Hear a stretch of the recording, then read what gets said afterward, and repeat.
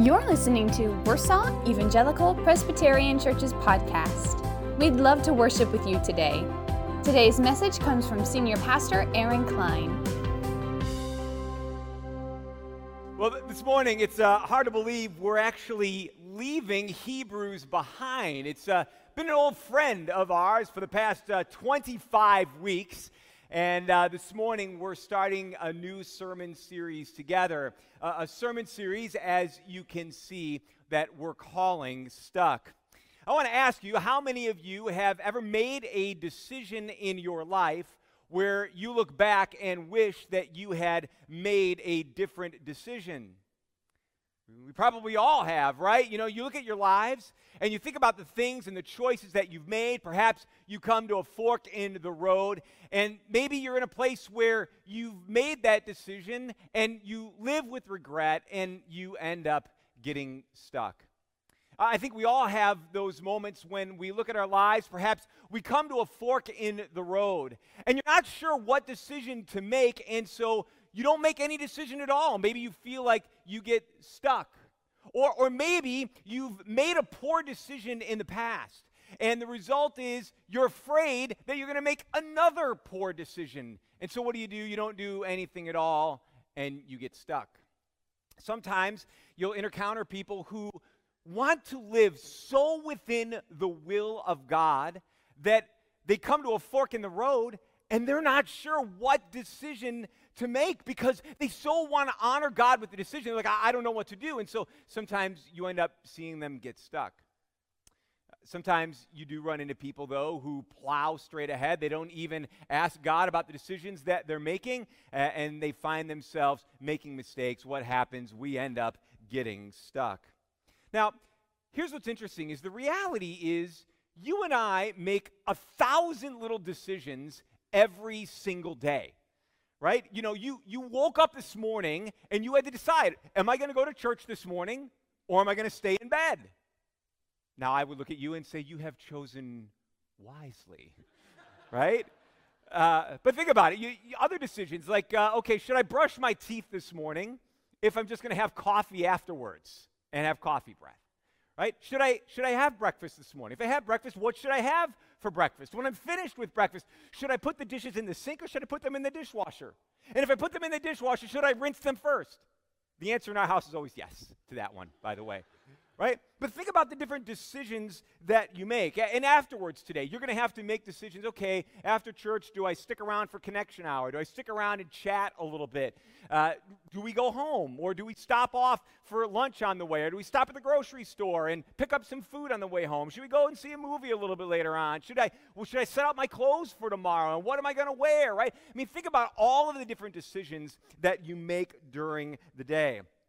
The point is, you and I are used to making all of these decisions, but most of those decisions don't have a greater impact in our lives. These are the things of the everyday-to-day experience. Most of us are not like that neurotic character Bob, right? And What About Bob? You know, where it's like every little decision that I make, I'm fearful of what I'm going to do. Those of you who get it, thank you.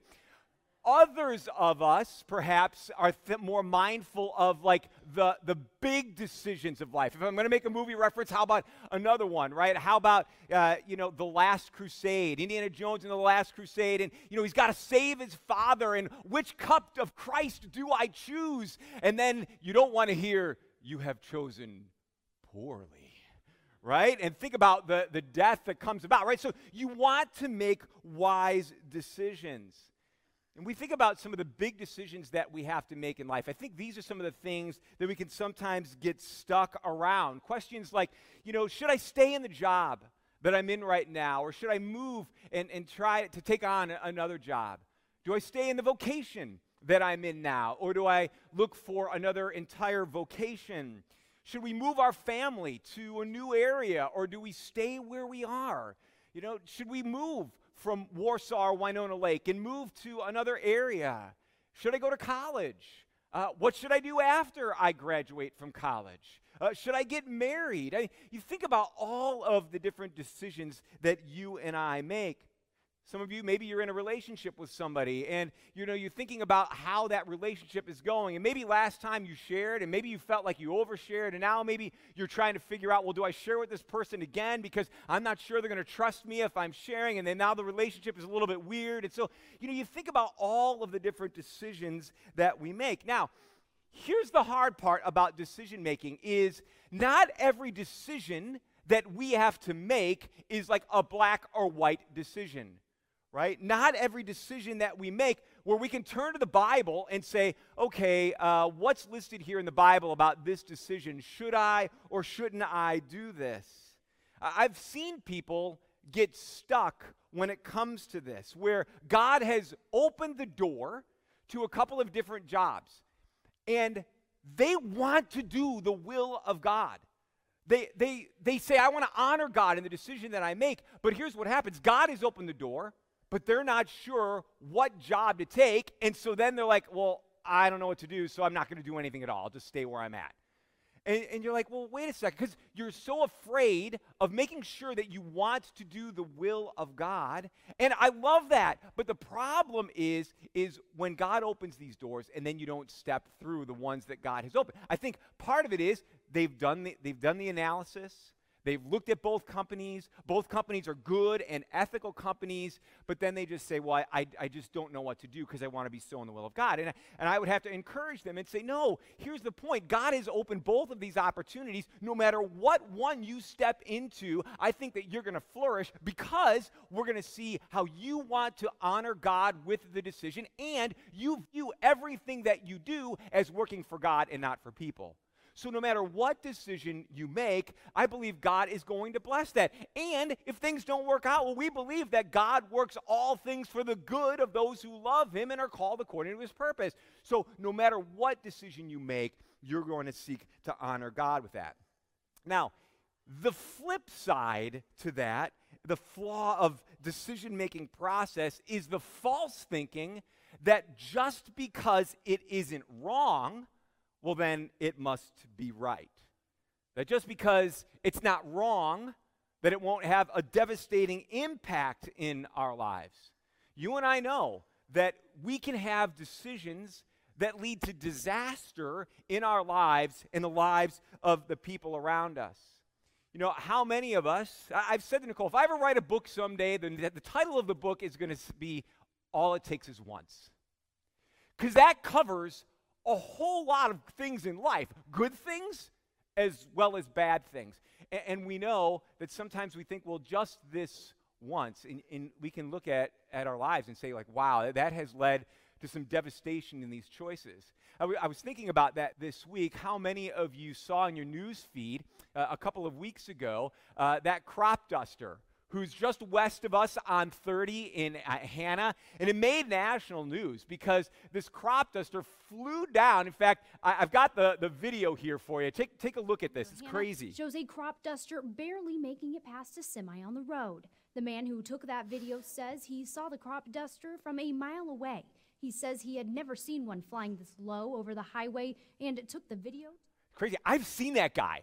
Right? And crop dusters are kind of crazy anyway, right? The way they have to fly in and over highways like that. And maybe he was looking at the power lines that were right there. But he's thinking, well, all right, just this once, I'm going to fly in, I'm going to fly out, whatever it is. But you think about that decision could have led to disaster if he was a fraction of a second slower. It would have led to disaster for him. He would have died. You would have seen perhaps that semi-crash, the pileup after that. So you can see the disaster that could have come about just from making a simple decision to fly in the way in which he flew. Now, here's what I want us to understand in all of this. That there are specific things, as we're going to turn to the Word this morning, there are specific things in the Word that are very clear for us. You can turn to the Word for things like marriage and human sexuality and lust and greed and lying and cheating and stealing, as well as a whole host of other things. And so what we find is, though, many of the decisions that are around us are not necessarily about right and wrong. As we're going to be talking about throughout this series, it is, what is wisdom? What is wise thinking versus unwise thinking? And thankfully, Scripture is filled with examples for us of what it means for us to show wisdom in the decision-making process. You know, what does it mean for us to show wisdom? Is it just wisdom and whether or not to walk across the street? Is it wisdom about, making a mistake-free life? Wisdom is the lens by which we look at the world. It's an opportunity to take a step back and to assess kind of where you are. And that's what we're going to be doing is throughout this series, just trying to say, why, how do you and I make better decisions, make wise decisions? And we'll find these different opportunities arising throughout this series. You know, since we're already talking about planes, let me give you another little example. A lot of you know that one of the hobbies I enjoy is model RC flying. Something that I have memories doing as a kid with my own dad when I would go to the flying field. And something that I picked up a little bit later on. Nate started in it, and then his best friend and his dad got involved in it, so I got involved in it. And so I've had numbers of different planes over the years. A lot of them are more aerobatic type planes. They were like 55-inch wingspan type stuff. Some gas-powered, nitro-powered, some electric. A lot of them are aerobatic. Some are probably what you might consider more like military planes. But I can tell you, I've had some mishaps along the way. I've put some in on occasion. In one occasion, I had this P-51 Mustang, and I came inverted over the field, and instead of pushing up on the sticks and bringing it around, I pulled back, and I went right into the ground, It's like, oh, no. Another time I was flying along, the wing just flew off, and, it crashed, Another time I'm with a friend and flying, and all of a sudden I said, John, I don't have any control anymore. Like the electronics had just gone poof. And that was it. And so you're like just standing there hapless as you just kind of watch it crash. And then you have to make the walk of shame, right, with the plastic bag out there like, oh, man, put all the pieces in. I say that because a lot of us are familiar with planes, black boxes, right? Here's what's interesting. Did you know a black box you're going to see a picture is not actually black? It's actually orange. So that's a black box. But it's actually called a flight data recorder. And a flight data recorder is recording at least 88 data points 2 to 3 times every single second. And the thing that they cover is like turbulence and how your engine is and your throws, your wings, all kinds of different things that they're focusing on. Here's what's interesting about flight data recorders. We often think that they are simply used to tell you what happened that caused the crash. But you also have to recognize they not only tell you what happened and what caused the crash, but they are also used to say, how do we stop things like this from happening in the future? And so you'll see like entire types of planes get grounded for a little while in order to use the data that's produced from that flight data recorder to be able to say, okay, how do we make sure this doesn't happen across this whole fleet of planes? And that is what I pray. Now, there's a lot of setup this morning, but that's what I pray this entire series is all about, right? It's kind of a black box or the flight data recorder. It's trying to say, hey, before you crash, what are the things that you need to be aware of? What are the data points that you need to be thinking through? And then to think, if you have crashed and you feel like you crashed and burned, well, all right, what have you learned? How do you put the pieces of your life back together again? And the good news that I want you to hear this morning is that God's grace is always at work, both before the crash as well as after the crash. God never leaves us or abandons us. God is at work on both sides because he wants us to learn how to make better and wiser decisions, but also when we do fall, to pick us back up again, to say, you know what, you can continue moving forward in faith. So this morning, maybe you're here, maybe you feel like you've kind of crashed and burned. Maybe you feel like you're trying to recover from the crash. here's what I want you to know, is that this is a safe place, that this is a place of hope and of healing and of recovery. And you and I are going to be able to experience better lives of wisdom, as we're going to talk about today, when we attune our hearts to God. So what does it mean for us to attune our hearts to God? Well, I want to encourage you this morning, if you've brought your Bibles, we're going to be opening up to Proverbs. Proverbs chapter 1, we're just going to be looking together at those first 7 verses. And Proverbs is what you might consider wisdom literature. There's books that are there in your Bible, like Job, Psalms, Proverbs, Ecclesiastes, Song of Songs. Those are all what we might consider wisdom literature, though most people probably think of Proverbs or Ecclesiastes, but I want you to hear now the reading of God's Word. We're going to pick up at the first verse. We're going to read through verse 5 right now. This is kind of the purpose and the theme. It kind of begins, what are we going to be studying together? It says, the Proverbs of Solomon, son of David, king of Israel, for gaining wisdom and instruction, for understanding words of insight, for receiving instruction in prudent behavior, doing what is right and just and fair, for giving prudence to those who are simple, knowledge and discretion to the young. Let the wise listen and add to their learning, and let the discerning get guidance. Let's pray. Lord, we thank you for your word. We thank you, Lord, that from it and through it, we can learn what it means to live lives of wisdom, seeking to make wise decisions as we navigate this life. Lord, we know that we do not do it on our own. We do it in your strength, with your word, as we will hear today. With the strength and guidance of others, we pray that you will open your word to us, that you will open our hearts to receive what it is that you have for us today. And we pray these things in Jesus' name. Amen. You know, if I were to ask you today what it means to be wise, what would you say? You know, sometimes we might think, well, wisdom is being smart. Of course, we know there are people who can win every single game of Trivial Pursuit, or they can win every game of Jeopardy. They know every fact and figure, but it doesn't necessarily make them wise, right? There's a difference between being smart and being wise. Verse 2 of our passage this morning, we see this Hebrew word for lehabin, and what it means translated is to mean insight.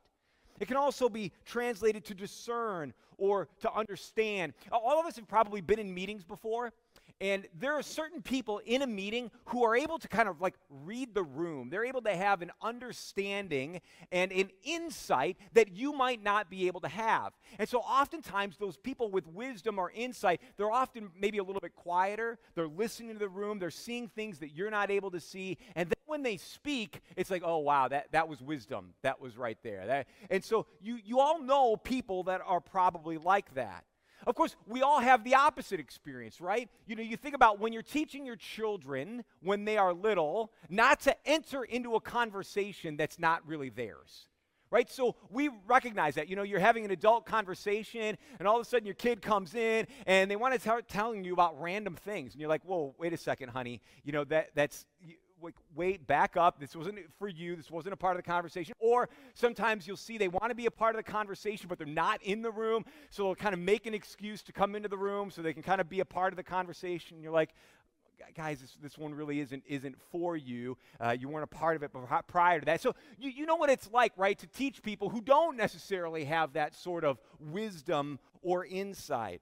And so what we're going to see is how wisdom involves insight as well as foresight, right? It's insight as well as foresight. Notice in verses 3 and 4, the writer of Proverbs talks about a prudent life. Now, prudence is not a word that we use that often anymore, right? You might hear, I mean, at least years ago, you would hear people say, oh, that person's a prude, right? So you're like, oh, okay, that person is no fun.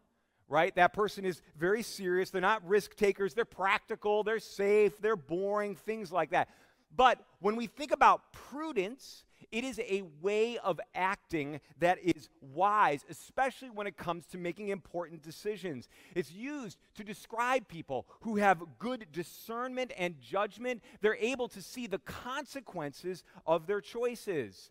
Prudent people usually take time to think before they act. They weigh all of the possible outcomes, and then they weigh the benefits and the positives, and they say, okay, should I make this decision or not? They're also able to look at the future and plan accordingly.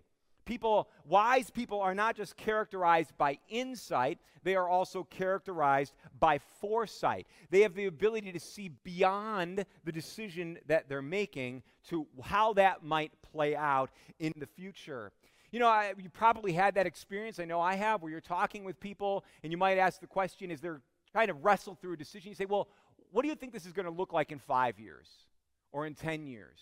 Or in 20 years. You kind of say, how do you think this is going to play out? Now, people who are wise have the foresight to be able to say, okay, I think that this is how this might play out sometime down the road. Well, when you come to the end of Proverbs chapter 1, you see in verses 31 to 32 these people who don't have insight and who don't have foresight. And it calls them simple and fools. Notice what it says. For the waywardness of the simple will kill them, and the complacency of fools will destroy them. But whoever listens to me will live in safety and be at ease without fear of harm. Now, in verse 32, the word there for simple is someone who is so out of touch with reality and so out of tune spiritually that they are like the type of people who are just blown about like a leaf in the wind. They simply blow wherever the culture is blowing them. And beloved people, there's all kinds of implications when it comes to a whole host of contemporary issues. From marriage to finances to consumerism, whenever people make decisions based on cultural momentum or simply saying, you know what, I want to be on the right side of history, what happens? People are like, hey, which way is the wind blowing? Okay, I'll lead, right? I mean, if people just want to go wherever it is, the wind is blowing. And the point is, when culture shifts or people's view of history shifts, well, then what ends up happening is we feel like we've ended up on the wrong side. Now, the point isn't to kind of rail against our culture. You and I know that we have seen huge, dramatic differences and changes in our culture in the last 10 years, 20 years, or even 30 years. But instead of saying, how do I make decisions based on the culture and the things that are happening around me, the writer of Hebrews is saying, no, there is wisdom when you seek God in it. Notice that the other thing is simple is also the fool. In Hebrew, the idea of someone who's a fool is someone who thinks that they are wise, but they're not. They're actually fools. They're only wise in their own eyes.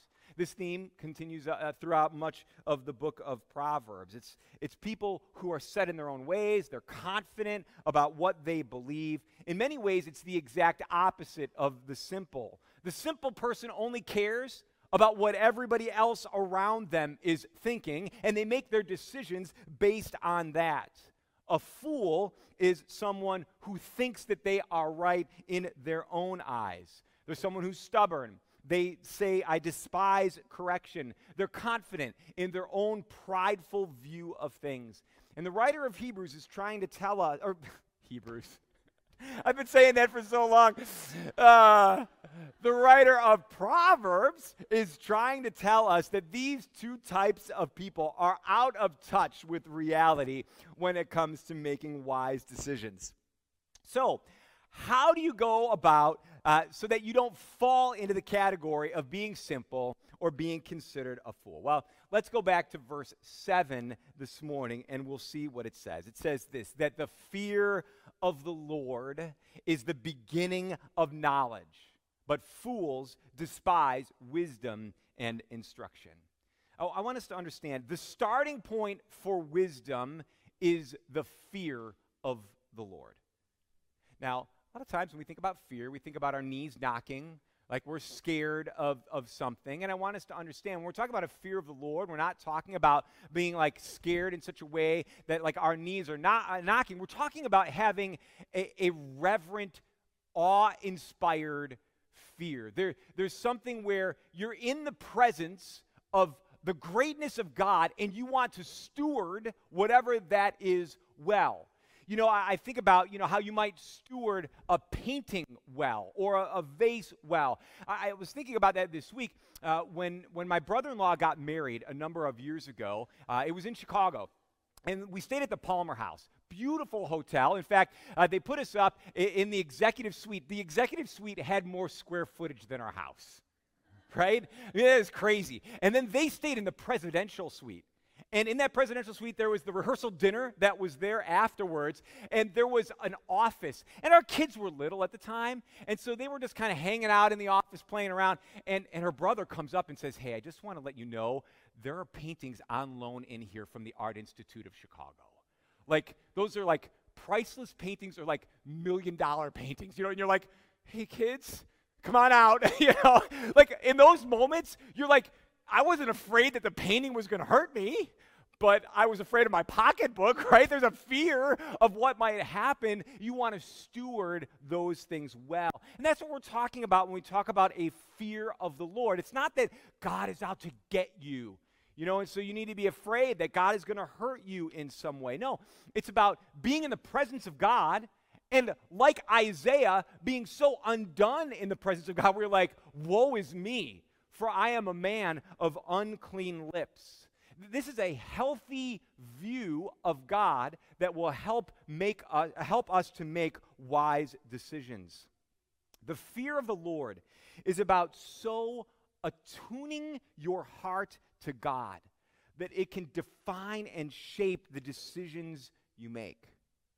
Rather than being defined and shaped by the cultural momentum around us or by our own prideful views, it is about allowing God to define the reality and then to make decisions based upon that reality. That way, even though we may not see that issue black or white in Scripture, we are allowing the fear of the Lord and a desire to pursue His will and His purposes drive us. So, if you are in a place where you feel like you are stuck in the decision-making process, my prayer is that Proverbs 1 and the things that we're going to be talking about throughout this series will help to function as a kind of black box for you. We want you to be able to evaluate the different data points that are coming your way, to be able to protect you from making that crash, but also so that you would know that there is grace after the crash. Now, what are some things for us to keep in mind? First of all, if you want to ask yourself some questions about what does it mean to ask questions that are leaning towards wisdom, ask yourself this: how attuned is my heart to God? Would you say that your heart is attuned to God, or would you say that you are drifting a little bit in that relationship? Are you spending time trying to study God's Word and trying to know, God, what is it that you desire from me in this situation? Or has the busyness of life kind of taken you away from the opportunity to spend time in God's Word? Are you in a place where prayer is an important part of your life and the decision-making process? Or do you just kind of feel like you maybe throw up a prayer here or there and you're just kind of making decisions and going without really consulting God and saying, God, what do you want about this decision? The question is, are you nurturing your relationship with God, or are you taking that for granted? So just to ask yourself, how attuned am I to the very heart of God? Another question might be this: am I seeking wisdom? Am I seeking wisdom? Notice in Proverbs chapter 1, 4, 7, and 8, listen to what this says. The beginning of wisdom is this: get wisdom. Though it cost all you have, get understanding. Cherish her, and she will exalt you. Embrace her, and she will honor you. If you're in English class, you can't define the word by giving the word, right? But he's saying, well, how do you get wisdom? Well, you get wisdom, right? And the point is this, that pursuing wisdom is one of the wisest things that you can do in life. It's more important than money, more important than fame, more important than security, any of that stuff. He's saying, no, pursue wisdom. Now, the question is, how do you pursue wisdom? Well, James 1:5 tells us, if any of you lacks wisdom, you should ask God, who gives generously to all without finding fault, and it will be given to you. And so we ask God, we say, God, help me to make wise decisions in my life. Third, ask, does the Bible speak to this decision in any way? Right? We understand that as we're looking at Scripture, sometimes you will find clearly in a chapter and verse exactly what it is that you are supposed to do. God is never going to lead you contrary to what he has said in his word. So ask, God, have you said anything in your word where I can find how it is that I'm supposed to make this decision? Now, if you look at Scripture and you're like, I don't know, is it there? Ask this, does it conflict with the counsel of others? So is the decision that I'm going to make conflict with the counsel of others? God uses other people to speak into our lives. I am so grateful for my wife, for my children, for our elders who are constantly making me a better husband, a better pastor, a better father, all of those things. And so you seek out the wisdom of others. Now, the key is the wise, godly wisdom of others. If you're just going around randomly, it's like you hit up the news like, oh, should I make this decision or not? It's kind of like the magazines. You make a decision like, 10 ways to a better you, and you're like, okay, that's great wisdom that's there. No, find people who are godly, who are wise, and ask them about the decision and saying, hey, can you help me process this? Ask this as well. Does what I am doing conflict with the Spirit within me? Right? God has given us the Holy Spirit as a helper and as a guide. And so you can ask the Spirit, will you give me peace in this decision? Or is there unrest in this decision? Now, we always have to be careful because we can always sometimes mix up our feelings with what we think the Spirit is laying upon us. But again, this is why you go back to the Word, you go back to the counsel of others, you go back to prayer, but saying, Lord, as I'm making this decision, is your Holy Spirit, does it seem to be confirming the decision that I'm making? Or does the Holy Spirit seem to be saying, no, you need to stop? I think this is a good place for us to begin saying, Lord, how attuned is my heart to you by asking some of these questions? Now, for those of you this morning who feel like you've already crashed and burned, and you're trying to say, well, how do I make better decisions in the future? The first thing that you need to remember is that God is a God of grace and forgiveness. We have heard that all throughout this morning in the songs that have been sung, in the words that have been spoken, that God is merciful and gracious, right? He's slow to anger. He's abounding in steadfast love, right? So we understand the love and the grace of God. But listen to what David says in Psalm 130, verse 4. He says, but with you there is forgiveness, so that we can, with reverence, serve you. To understand that if you feel like you've kind of crashed in your life right now, that you can come to a place where you ask God for forgiveness, and to know that God does forgive you. But then he also says, now you can go about and serve me and revere me. And so, beloved people, my prayer for us this morning and throughout this series together is that we will learn what does it mean for us to make wise decisions, especially if we feel like we are stuck. And this morning we begin by saying we attune our hearts to God. And so this morning I want to give you an opportunity to have some space. See, in just a few moments, we're going to be asking God, be my vision, be the one who is leading me But I want to give you an opportunity to lean into that and to pray. And so as we close this morning, and as we get ready to sing, I want to invite you just to pray, and I'll kind of lead us through that, where if there's a point where you're like, Lord, I've got a hard decision in front of me, and I need some wisdom in what that decision is. Or maybe for some of you, you feel like you've crashed and burned, and you're like, I need God's grace, because I need to pick myself up again, and I need to move forward, and I need his forgiveness. And then to say, Lord, I want to live differently. So however that is going to look this morning, I want to invite you just to enter with me into a season of prayer, to open up your hearts, to say, Lord, I want to be in tune and attuned to your heart. So would you pray with me?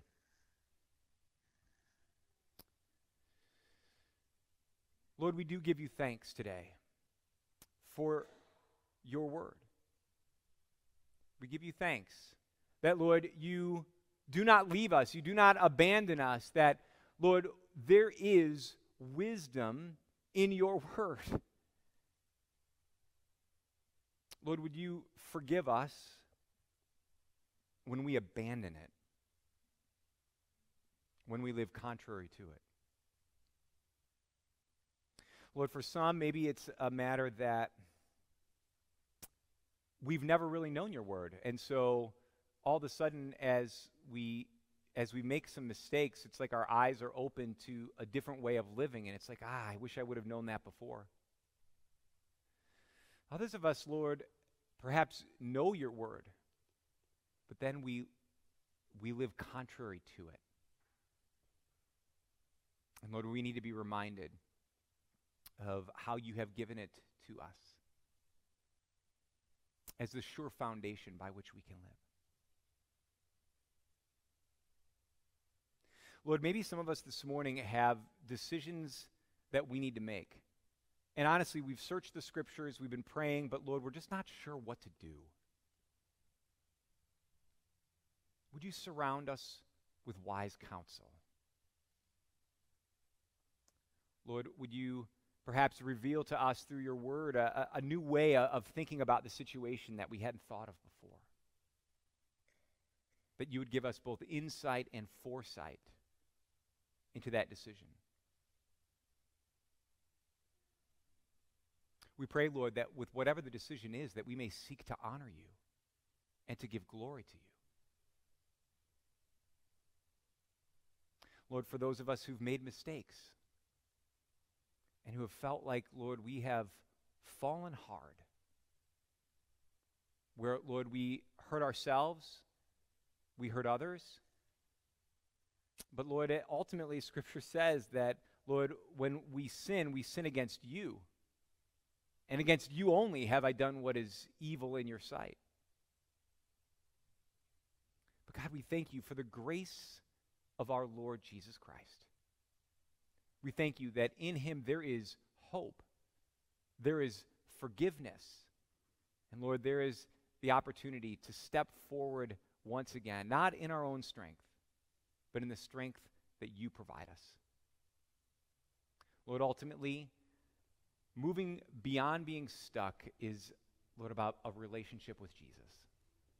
We pray that, Lord, that relationship with Jesus would either be birthed today or would grow today, so that if we feel like we are stuck, we may move forward knowing that, Lord, it is your Spirit that is going with us today. So, Lord, this morning we offer to you our hearts. We offer to you our lives. We offer to you our thoughts. We offer to you our decisions. May it all be done for your honor and glory. And it's in Jesus' name that we pray. Amen. If you were encouraged by this message, be sure to subscribe on iTunes, Spotify, or wherever you enjoy your podcast listening, and check out our other discussions and messages. To learn more about Warsaw Evangelical Presbyterian Church's worship services, ministries, and events, visit us online at warsawpresby.org or follow us on Facebook and Instagram. Thank you again for joining us, and have a blessed day.